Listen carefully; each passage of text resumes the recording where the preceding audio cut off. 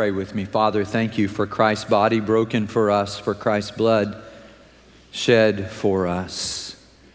Lord, I pray that you will make us one. Father, bring your people together. In Jesus, we pray. Amen. Remember, Dorothy Day said, all the way to heaven is heaven because Jesus is the way. So we're not just waiting until we get to heaven, but our prayer is, as in the early church, that all heaven will break loose, that God's kingdom will come and his will be done on earth as it is in heaven. Jesus told us to pray that, so it must be possible. And in this time that I've been away, I've been wondering, how do we transform our city? I mean, is it possible, like those people at Cane Ridge, for the church to be so transformed by an encounter with God that we become agents of transformation, that we literally become salt? Wherever salt is, you know it's there. That we become light in a dark world. How does that happen? I was away last week and so grateful for Daniel Vestal. The shoulders on which I stand with him and Russell Dilday and Lester Collins, and I think about Elisha picking up Elijah's cloak and saying, "Where now is the God of Elijah?" and the water parting. I'm grateful for these good men and for Daniel. We had a chance to visit this week on the phone. We were away one weekend a year. You know this. We travel with friends, and usually it's around a sports event. And so we ended up out in Utah in a stadium into the wee hours of the morning. And my overwhelming impression is those are some of the nicest people I've ever been around in my life. How nice are they? It's the only stadium I've ever been to that they brought me free ice cream during the game to say thank you for coming. Oh, that every stadium did that. And after they beat us in the second overtime, I'm not making this up, they apologized for winning the game. Your team is so much better than ours. People were fist bumping me on the way out of the stadium. We're so sorry we won. Your team is so good. I leaned over to Melanie and whispered, I'm not buying it.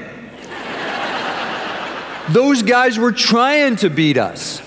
They wanted to win, but the people were so very kind. So much so that, again, stuck in traffic, trying to get back to our hotel, one in our company asked an amazing question I think that all of us were thinking. How is it that we've been out here for 3 or 4 days and every person we've encountered in the elevator, in a restaurant, at a hotel, on the street, in a stadium, every one of them has said, we are so glad you are here. And we went and studied some of the history and how the people came to that place. And as a theologian, I would just simply say to you, I think we differ in significant ways in our understandings about God and about the Holy Spirit and about Jesus. And yet it is clear to me that there is a unity in that group of people, and they take the business of being kind to others, so much so that one in our company said, how is it that we who are followers of Jesus, who have the Holy Spirit, we as a whole don't seem to be as kind as this group of people is? I'm not casting aspersions or making judgments about people, but we all sat in the car and pondered that question. Dallas Willard some years ago said, one of the challenges of the church is that the church can be filled with undiscipled disciples. We Baptists have gotten it's in our name, the baptism part, we've gotten that part down. We baptized this morning, we're baptizing 4 next Sunday. I am so looking forward to that. Jesus said, as you go, make disciples, baptizing them in the name of the Father, Son, and Holy Spirit. And that's all he said. No, he continued, didn't he? And teaching them all things whatsoever I have commanded you. How do we transform a city. In the book of Acts, chapter 19, our next passage on the way, we find in verses 8 through 10 Paul's strategy. And believe me when I say that he spent 3 years in Ephesus, and when he left, it had not changed him, but that whole city had changed. We're going to study this for a few weeks. We'll see how transformation of a city takes place, and it starts with learning and teaching the kingdom of God. Let me show you. Would you open your Bibles with me? Acts chapter 19. I'm just going to have a second to get into this, but I would like to at least introduce the subject today, verses 8 through 10. And in reverence for our God, like the people in Ezra and Nehemiah's day, could we stand in reverence for God and His Word as He speaks to us? Our series is called This is the Way. We noticed that Jesus not only said, I'm the way, but in the book of Acts, in the early church, His followers were described as the people of the way. Their identity came from His identity. He was not only their truth, but He became their life as He became their way to walk and to live. Let me show you again. In Acts chapter 19, Paul has come to Ephesus.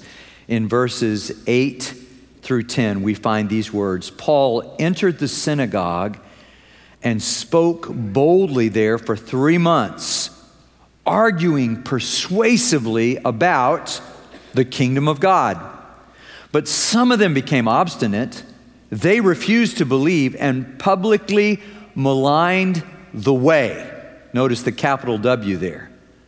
So Paul left them.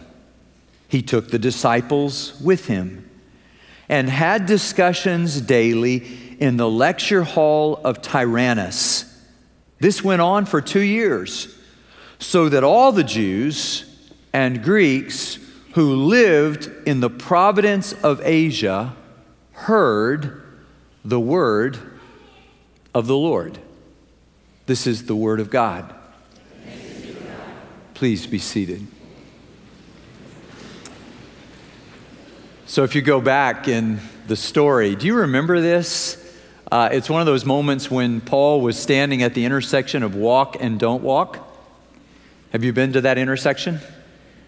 Not knowing what to do next. And he wanted, this is in Acts 16:6, he wanted to go to Asia. What he wanted was to get to Ephesus, which was the light of Asia, the sort of capital city of Asia, the third largest city in the world.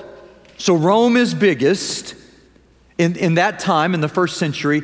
Alexandria, second biggest. And third, Ephesus, the light of Asia. And Paul wanted to go there, and it says, without any explanation, the Holy Spirit stopped him. He wanted to go to Ephesus, and God said no. You know, God sometimes doesn't let us do what we really want to do for Him. God will sometimes put up a don't walk sign. We are best off if when God puts up a stop sign, we actually stop. It is possible to run ahead of God, to do what God is not telling us to do because we just so want to do it. But Paul had the sensitivity to the Spirit to stop, so he stopped. He didn't go ahead into Asia at that point. And then at a later moment in chapter 18, he actually got to Ephesus, and they asked him to stay, and he said, I can't, but Lord willing, I'll come back.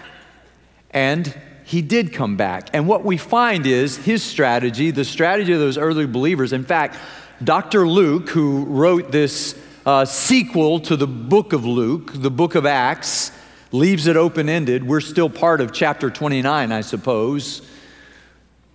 God's still building His kingdom on the earth. But they changed the city by teaching the kingdom of God. And Luke gives 3 examples. The first one's just an individual. His name's Apollos. He's a powerful communicator, and all he knows is the baptism of John. He doesn't know the full story of Jesus. And Priscilla and Aquila invite him to their home, and they teach him the full story, the rest of the story, as Paul Harvey would say. And then Apollos is set free, and he goes to Corinth, and he becomes a powerful preacher there, using the good gifts God has given him. But because of a husband and wife who taught him in their home, he was prepared to do what God. So there's teaching going on. The second example, when Paul gets back to Ephesus, he runs into 12 people who know the baptism of John. This tells you how powerful and pervasive the ministry of John the Baptist really was. It had reached all the way to Ephesus, and there were people there who were so moved by John's movement of repentance that they were still teaching what he taught. And Paul says to them, so when you believed, did you receive the Holy Spirit? And they said, we didn't even know there was a Holy Spirit.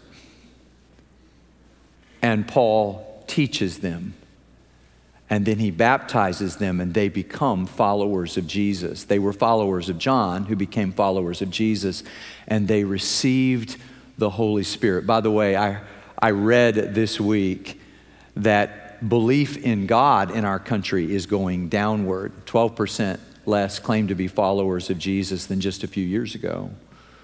But belief in ghosts is going up. And it struck me that if the people of God believed in the Holy Ghost, maybe less people would have to believe in ghosts. That maybe if you and I took to heart, and so there's this teaching. The third example is the one I just gave you. So Paul, was his custom, goes to the synagogue. He's working with his fellow Jews, and he lasts 3 months. Sometimes he went to a town and it just lasted like a minute before they tried to lynch him. But in 3 full months, he argues, the RSV says, he pleads with them about what? About the kingdom of God. And they kick him out. So he takes the disciples, the learners of Jesus, with him, and he rents a hall, the Hall of Tyrannus, and get this, he teaches from 11 to 4. This was the Greek siesta. 11 to 4 every day for 2 years. I make that out to be, if you just say 6 days a week, 21,900 hours of teaching over 2 years. And the people in that city stopped buying idols. So much so that the people who made the idols got really mad at the Christians. The city was transformed by teaching. And so I want us at Tallowood to give ourselves deeply to the teaching of God's Word. I'll try to do it from the pulpit. I want us to do it in our Sunday school classes. I know there's a group of men, this is courageous, who 5:30 tomorrow morning, Paul's and Timothy's will gather together at the church here. I think 30-something came last week. We're hoping their tribe will increase. And they're just reading the book of 1 Timothy together. We have families that are opening their homes to our students and beginning, girls and boys, to do discipleship in their homes. This is the way forward.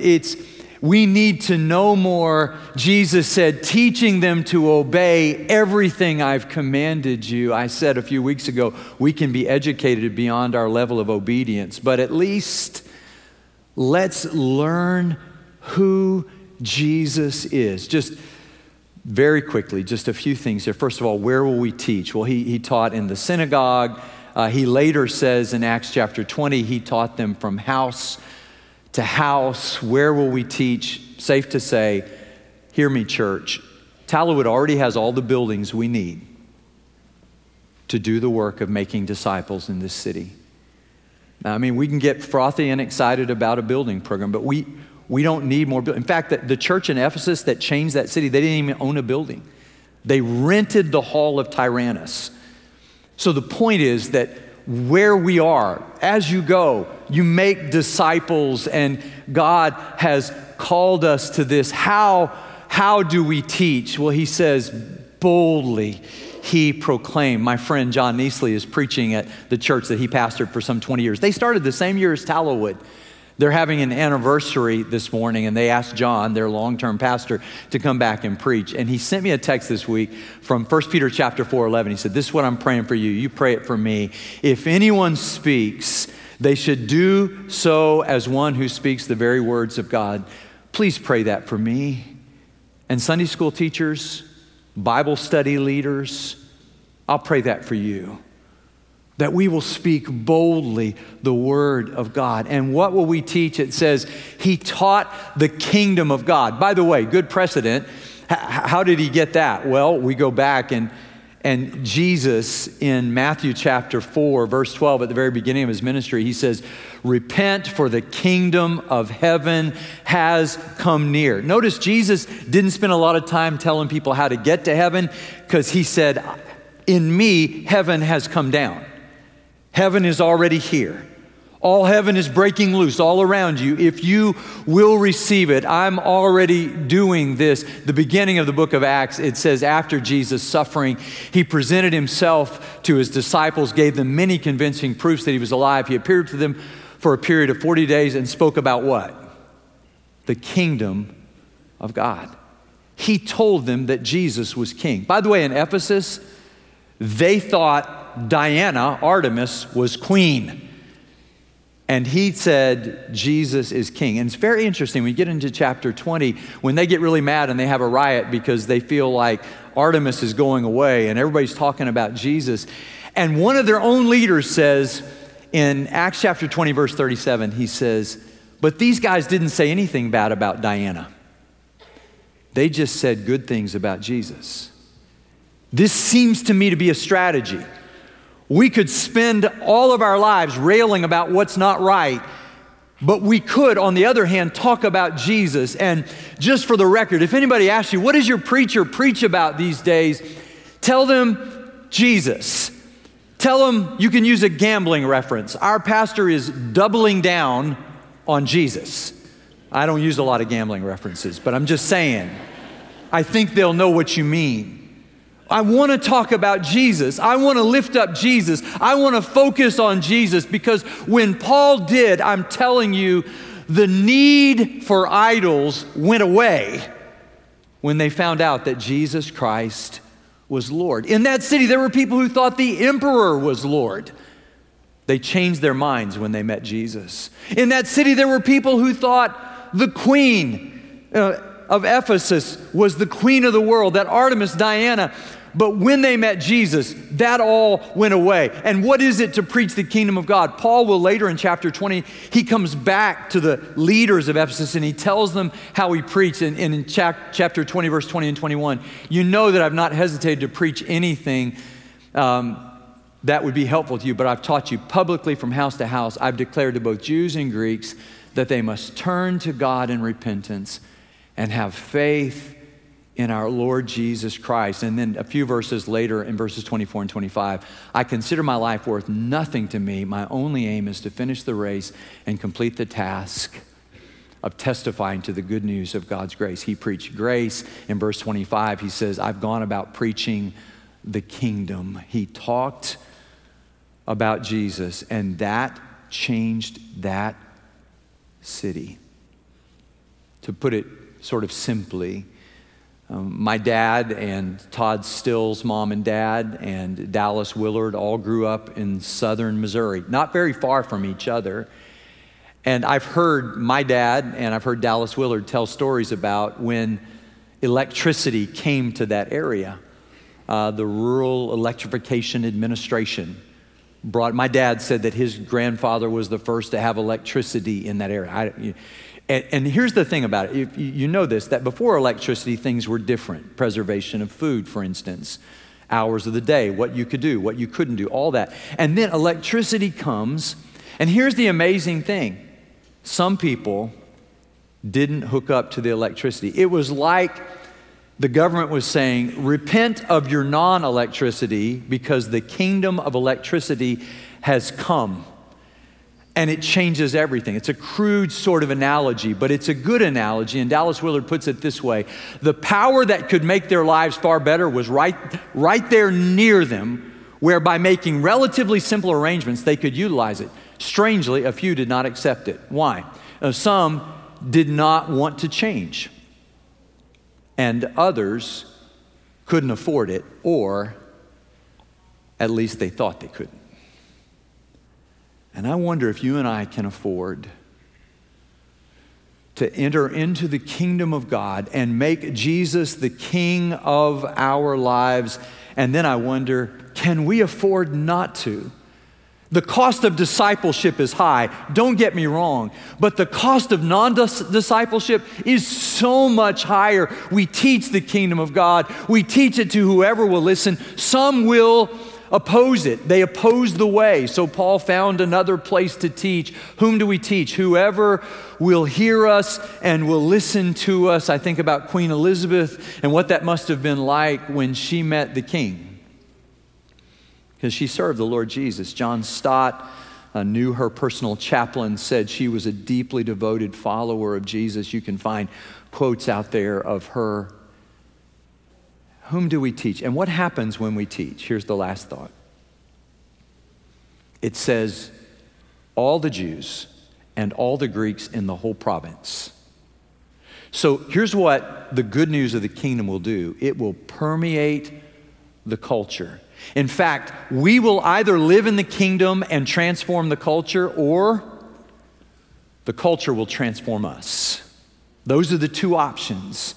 And I'm telling you this morning, the message of Jesus is powerful enough to change lives. Years ago, two atheists are riding on a train. They're famous men. They're amazing. Robert Ingersoll, one of the most famous atheists of that day. Lew Wallace, one of the best writers of that day. Neither one of them believed in Jesus. And Lew Wallace said, you know, Jesus kind of lived an interesting life. What if I wrote a book about Jesus and just said he was a man? And Robert Ingersoll said, you should do that. And so Lew Wallace started studying, kind of like C.S. Lewis did later. And when he started studying, he met Jesus, not as just a man, but as Lord, and it changed his life. And he wrote a book called Ben-Hur, which became a movie. And in that movie, Jesus is not just a man, but he is Lord. Look, most organizations I know start with a man, and then there's a movement, and eventually they become a monument, and sometimes a mausoleum. But if the man, Jesus Christ, is still working through us, the movement continues, and we live in the kingdom of God, and day by day we're changed. And here's the good news.